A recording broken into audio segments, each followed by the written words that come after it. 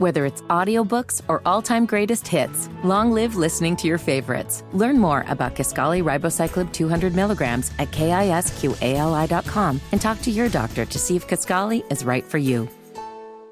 Hammer and Nigel. They should have been fired a long time ago. I think we got a show. Oh, yeah, we got a show. We definitely got a show. Oh, yeah! My name is Nigel. Jason Hammer is here. A couple of special in-studio guests. Iconic sports broadcaster, Hall of Famer Mark Patrick and his son, Major League Baseball pitcher Drew Storen, friend of the show. Drew's been in several times with us. Mark, I think the only time you've done a show with us was on that podcast a long time ago. Oh, yeah. You drove us downtown in your big yellow beast of a truck. Right, because you sent the limo for everybody else. I did. And then you texted me and said, "Hey, what time can you pick me up?"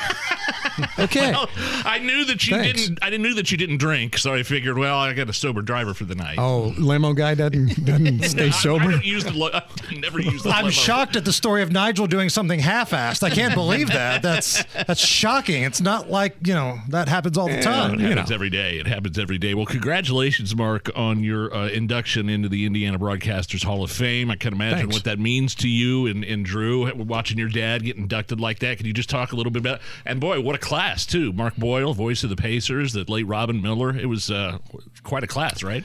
And what was cool is earlier this year, Drew was inducted into the Indiana High School Baseball Hall of Fame. Okay. Yeah. Congratulations. Thanks. I don't want to brag, but I had a .184 batting average in high school, Drew. So I think I may or may not have been able to turn on your fastball. Yeah, definitely. Yeah, I mean, you did it a couple times. That's one of my favorite things in life. I think I could hit those guys. Weren't you Rob? I couldn't play catch with Drew. Wait, hold on. Don't you and Rob Kendall talk about this sometimes? Like, if you practiced for like 6 weeks, could you hit? What's more likely to happen? Like, could you play on special teams in the NFL for one day and survive, or hit a Major League Baseball if you had like a week's worth? What's the first thing likely to happen? And I said, playing special teams. Well, yeah, you can run from guys on special teams. Right. Like you could, if you were on a kickoff, you could run the opposite direction. Right. Rob was trying to tell me if he just squared up the bunt, No. even if he closed his eyes See, he's and got just tried to no make idea. contact. Drew? No? Yeah. You'd hit him, wouldn't you? Wouldn't you? Please tell me you'd hit him, Rob Kendall. Oh, yeah, you'd have to do a John Kruk there out of the gate, and then it would be forever ruined. Buzz the tower, and there's no chance. But, yeah, it's certainly way, way, way harder, and even harder than that, than it looks on TV. But I couldn't catch him at 15. really? Yeah. You'd be out in the front yard or the backyard? The Storen residence? You're squatting on It the was bucket. it's like, okay, this is over. When did you know you had it, Drew? I mean, when did you know? When did it click? Was there a moment when it said, oh, okay, this is it? No, I kind of just had my head down in the sand. I was really just trying to walk on and play at Purdue. And then that next summer, some bigger school coaches started talking to me. I'm going, okay, I might have a chance to go somewhere. And then I go to Stanford. I'm like, okay, this is great. I got drafted out of high school, but I knew that still doesn't mean anything, right? So go to Stanford and I'm like, okay, maybe I can position myself to get a nice signing bonus and get my foot in the door there. And did that. Yeah. And just, I try to take it a step at a time, understand that long game of it, right? Like if you get caught up, you got to have the right trajectory, but at the same time, just, take it a day at a time. Every cliche that we say in interviews is there for a reason. Right. But your high school team had other dudes that made it to the show. So, like, I kind of get it. Like, where if you don't know how good you are, but you're surrounded by other dudes that are also as good as you. It's crazy. And, I told Dad this, and I tell everybody this now that I'm on the dad side of things. It's incredible to think about that I ever made it. Just because you see how long of a journey that it takes and how many kids are doing it, not to mention around the world. Right. And then to think 3 guys from Brownsburg that all played That's together. a squad. Yeah, I mean, you guys had a squad. Yeah, so it's pretty insane to think about. But to your point, like if you don't know any better and you just keep playing and they, until they tell you to take the jersey off, then sometimes it works out. Where was your favorite place to play? Like was there anything good about Toronto? You know what I mean? Well, Toronto was really cool as a city. Yeah. My performance wasn't that great, so I didn't love the city for that reason. But it was a cool place. Like it was much bigger, and it was much different than any city I'd ever really been to before. I would say DC was my favorite place to play just because we were kind of passionate like fan base. Yeah, well, we were kind of like the Colts when I first got there. So, people came to our games initially in 2010 when I got called up to watch the other team. And then by the time, I left, we were getting 40,000 a night. So we became awesome. We were the second team all along, and then we became everybody's favorite team no matter what. It was awesome. I can say this because I am a fan, but is Wrigley Field a dump? From a player's perspective, it is so much fun to be out there on the field. Yes. But yeah, the visitors clubhouse was obviously the last thing they renovated, so I never saw that. And it is pretty tight quarters, so you have guys eating right behind you when you're changing completely naked, so you got to be careful. And there's always a bunch of people in the clubhouse there, so it's always jammed in there. But yeah, it's really when you're pitching there, it's so neat because it is like a movie where it's just the hitter and the catcher and everybody illuminated, and the fans everybody's dark. So it's kind of cool. Hey, Mark. Back to you. Back to Mark Patrick, the iconic sports broadcaster. I was catching a nap. Come on. Oh. That's so mean. That's a power dad move right there. Yeah. Hall of Fame. Does it? I mean, big deal, right? I think so. Yeah. Yeah. So what was that like? What did that mean to you? Well, what was cool is to be in the same company as the people I idolized when I was growing up. When you think, maybe I can do that, and so many of them are at a level that you never really think you can reach. Don Fisher, for example. Sure. And for him to be there that night, that was everything.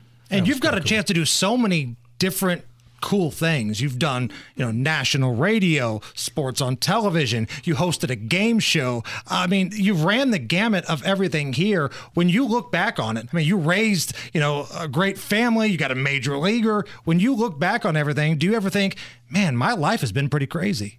No. None. No. I mean, I think it's like anything else. You always think there's something more. It's like, oh, I got that, but I think I could have done this or I could have done that. Because I hear McAfee all the time say, I can't believe I lived this crazy life. I've done this and I've done that. And I look at your resume, and again, I'm a broadcast nerd. This is what I've always wanted to do. And I'm like, man, this guy's done it all. Yeah. And you got the grandbabies now. You're yeah, well, that's right? Yeah, that's tough to You know what you always like? I look at Drew's career and I think, man, there's couldn't be any more pressure on earth than being a major league reliever and some of the games you pitched. I've watched a bunch of them, man, and it doesn't look easy. But man, your dad, Drew, Mark, you made broadcasting look so. And I know it wasn't the case. You were so smooth and such a quality broadcaster. It looked so natural and easy to you, whether it was Wish TV or Who's Your Millionaire or even the characters and stuff you called in on Bob and Tom. It just seemed easy to you. Am I wrong about that? Because this is hard for me right now. I'm having this job to me is hard. Yeah, mostly because I grew up playing records. This sounds weird, but there were moments, especially in when you have your own talk radio show, that it was the most painful thing I ever had to do. Really? Yeah. Wow. Yeah. Okay. Because I feel you then. Yeah, because if you're coming up on a segment and you got no callers, and you got to fill, you're gonna like. I never was of the opinion that anybody cared about what I had to say. So I was always somebody that, at least in that format, I wanted guests because I figured I want to talk to the guy that knows more about the Colts than I do. Absolutely. I want to talk to the woman who covers the Pacers on a daily basis. I want to find out from an IU beat writer what's going on down there because I can't be there at practice like they are. But there's still the flip side of that coin, though, that your fans want to know what you think, too.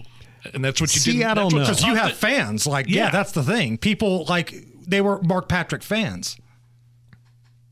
I'm sorry, I don't follow what you're saying. Well, you were saying that nobody cares what I think, and I don't think you understand how many people were Mark Patrick fans. Well, maybe. But I just I always felt like letting somebody else.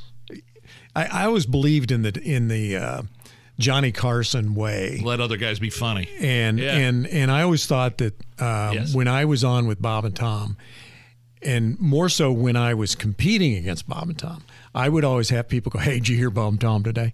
Well, I don't know if you noticed, but I have a little morning show. It seemed. And these would be people that I was working with.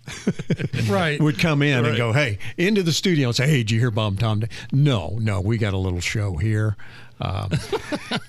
But generally what would follow was something that was hilarious from the show, but it was rarely Bob or Tom. Yes. The because they were gifted in using everyone. And not necessarily comedians, but they were really from the Johnny Carson school of, whoever was on Carson, the next day people would say, "Did you see Johnny Carson last night?" Love that philosophy. It could have been Burt Reynolds, it could have been anybody, but they saw it as Johnny Carson. And I really followed that, tried to follow that philosophy. Can we take a little time out here and bring you guys back? Because I want to ask Drew about the Field of Dreams bourbon. We had you in studio a couple of months back during the summertime when it was here in Indy, and I want to see how the business model is growing a little bit. Can we do that? Absolutely. All right, coming right back, we got Mark Patrick, we got Drew Storen. We're live on the YouTube stream. It's the Hammer and Nigel Show. Whether it's audiobooks or all-time greatest hits, long live listening to your favorites. Learn more about Kisqali Ribociclib 200 milligrams at KISQALI.com and talk to your doctor to see if Kisqali is right for you. The Hammer and Nigel Show. I'm Jason Hammer. Big Nige is here. Hello. Hall of Fame broadcaster Mark Patrick is here. And Major League Baseball player and entrepreneur Drew Storen is here. How's the Field of Dreams going along? Amazing. Thanks to you guys. I really appreciate you guys having me on to help launch this thing. We were just at Bourbon Fest the other day and had a ton of people. You guys were probably the league leader, and heard you on Hammer and Nigel. Oh, right so on. I appreciate that very much. So this is the bourbon company that you own, the product where the wheat and the barley and the corn and all that stuff comes from the Field of Dreams. Yeah, we just take the corn so far. But yeah, we say it's the most famous corn in the world. So we take that and tell authentic baseball stories. Our first bottle release was 22,860 bottles. One bottle for every guy that's ever made to the major leagues. And we've sold all those into distribution. There's a handful left on shelves. And then actually your best chance to get it will be this weekend, Payless event at their East Street store. I'll be there signing some of those as well. But that is probably the last big batch until next year. And you volunteered to give us a little something to help out some Hoosiers in need. We're raising money for the Salvation Army tomorrow, and you're going to kick in one of these special bottles. Yeah, so what we've done, we've sold every bottle, including my own player number bottle, 19,736, into distribution, except for 1 through 100. So we are giving those towards charitable causes, including we're giving 4 bottles to the Negro League Museum, 542, 10, and 14, and then we'll auction those off to benefit. So I thought with what you guys are doing tomorrow, I'll give bottle number 93, and you can give it to the biggest donor. That's awesome. And I've had the bourbon. I'm not just saying this to blow smoke up your backside because you're here. It's really good. Thank you. We know, what bad booze tastes like because that's usually all we drank when we were growing up. But that is so good, man. Thank you. And the thing is, I was talking to your dad, Mark Patrick is here, and Mark has never taken a sip of alcohol in his life. And I'm like, did you even try it? Did you even try your son's whiskey? He's like, What's the point? Like I know. Isn't that what I could drink it and say, this is the greatest drink I've ever had. And it would be true. Right. But, on the other hand, What's next, Drew? So our plan, since people fell in love with the player number idea, we're going to run our Player 2 batch next year around opening day. So it'll be 23,115 bottles since 255 guys were added to rosters this year. And then we're also going to do some small batch releases. So we're going to take the proof up a little bit more on that. Do some kind of fun ones that tell different stories on top of just our player number one. How much work? What's your work day like? It feels like there's a lot of stuff going on here. There's a ton of moving parts to this. Luckily, we have a small team, but we got good firepower. So I roll in, I'm about there 9 to 3 to 4. About every day, just sorting through all kinds of things. I try to lean as much as I can into the creative side because that's where my strength is. So luckily we have a great ops guy, and like I said, I like making the fun stuff. Right before Mark Patrick, by the way, inducted into the Broadcast Hall of Fame, you mentioned Don Fisher, longtime voice of the Indiana Hoosiers. We're going to be talking to him. Yeah, he's coming up at 4:30. 4:30, right. Before we get out of here, can you give us one of your famous, because I remember asking Fish one time on the air, I go, who does the best impression? Who does the best Fish impression without hesitation? Mark Patrick. Mark Patrick. I was wondering maybe if you could give us a little Fish. No. Okay. But Come All right, on. Mark Drew, thank you for joining us here on the Hammer and Nigel Show. Fantastic dynamite finish. I'm just serious.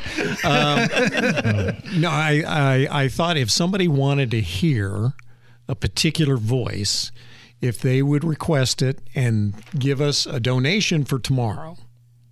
Okay. Okay, because both of you are trying to raise money for the Salvation Army. Correct. So if you want to do that, I'll do a couple requests and you can make some money for tomorrow for the Salvation Army. All right. Does that sound reasonable? I think so. We got to hit a break here. Yeah, Well, absolutely. If it doesn't work, I'll just write a check. Okay.